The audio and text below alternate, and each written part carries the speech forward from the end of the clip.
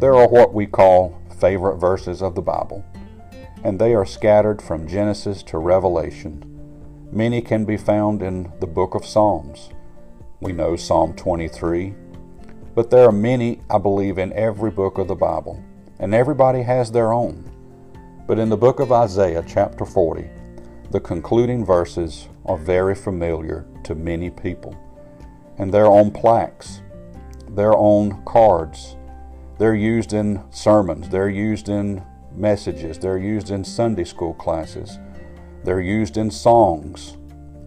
Hast thou not known, hast thou not heard, that the everlasting God, the Lord, the Creator of the ends of the earth, fainteth not, neither is weary? There is no searching of his understanding. He giveth power to the faint, and to them that have no might he increaseth strength. Even the youths shall faint and be weary, and the young men shall utterly fall. But they that wait upon the Lord shall renew their strength. They shall mount up with wings as eagles. They shall run and not be weary, and they shall walk and not faint.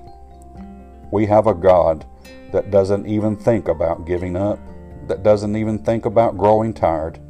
You and I, there are days where we don't even think we can put one foot in front of the other, that we can't raise our head from the pillow in the bed, that we can't so much as take the next breath.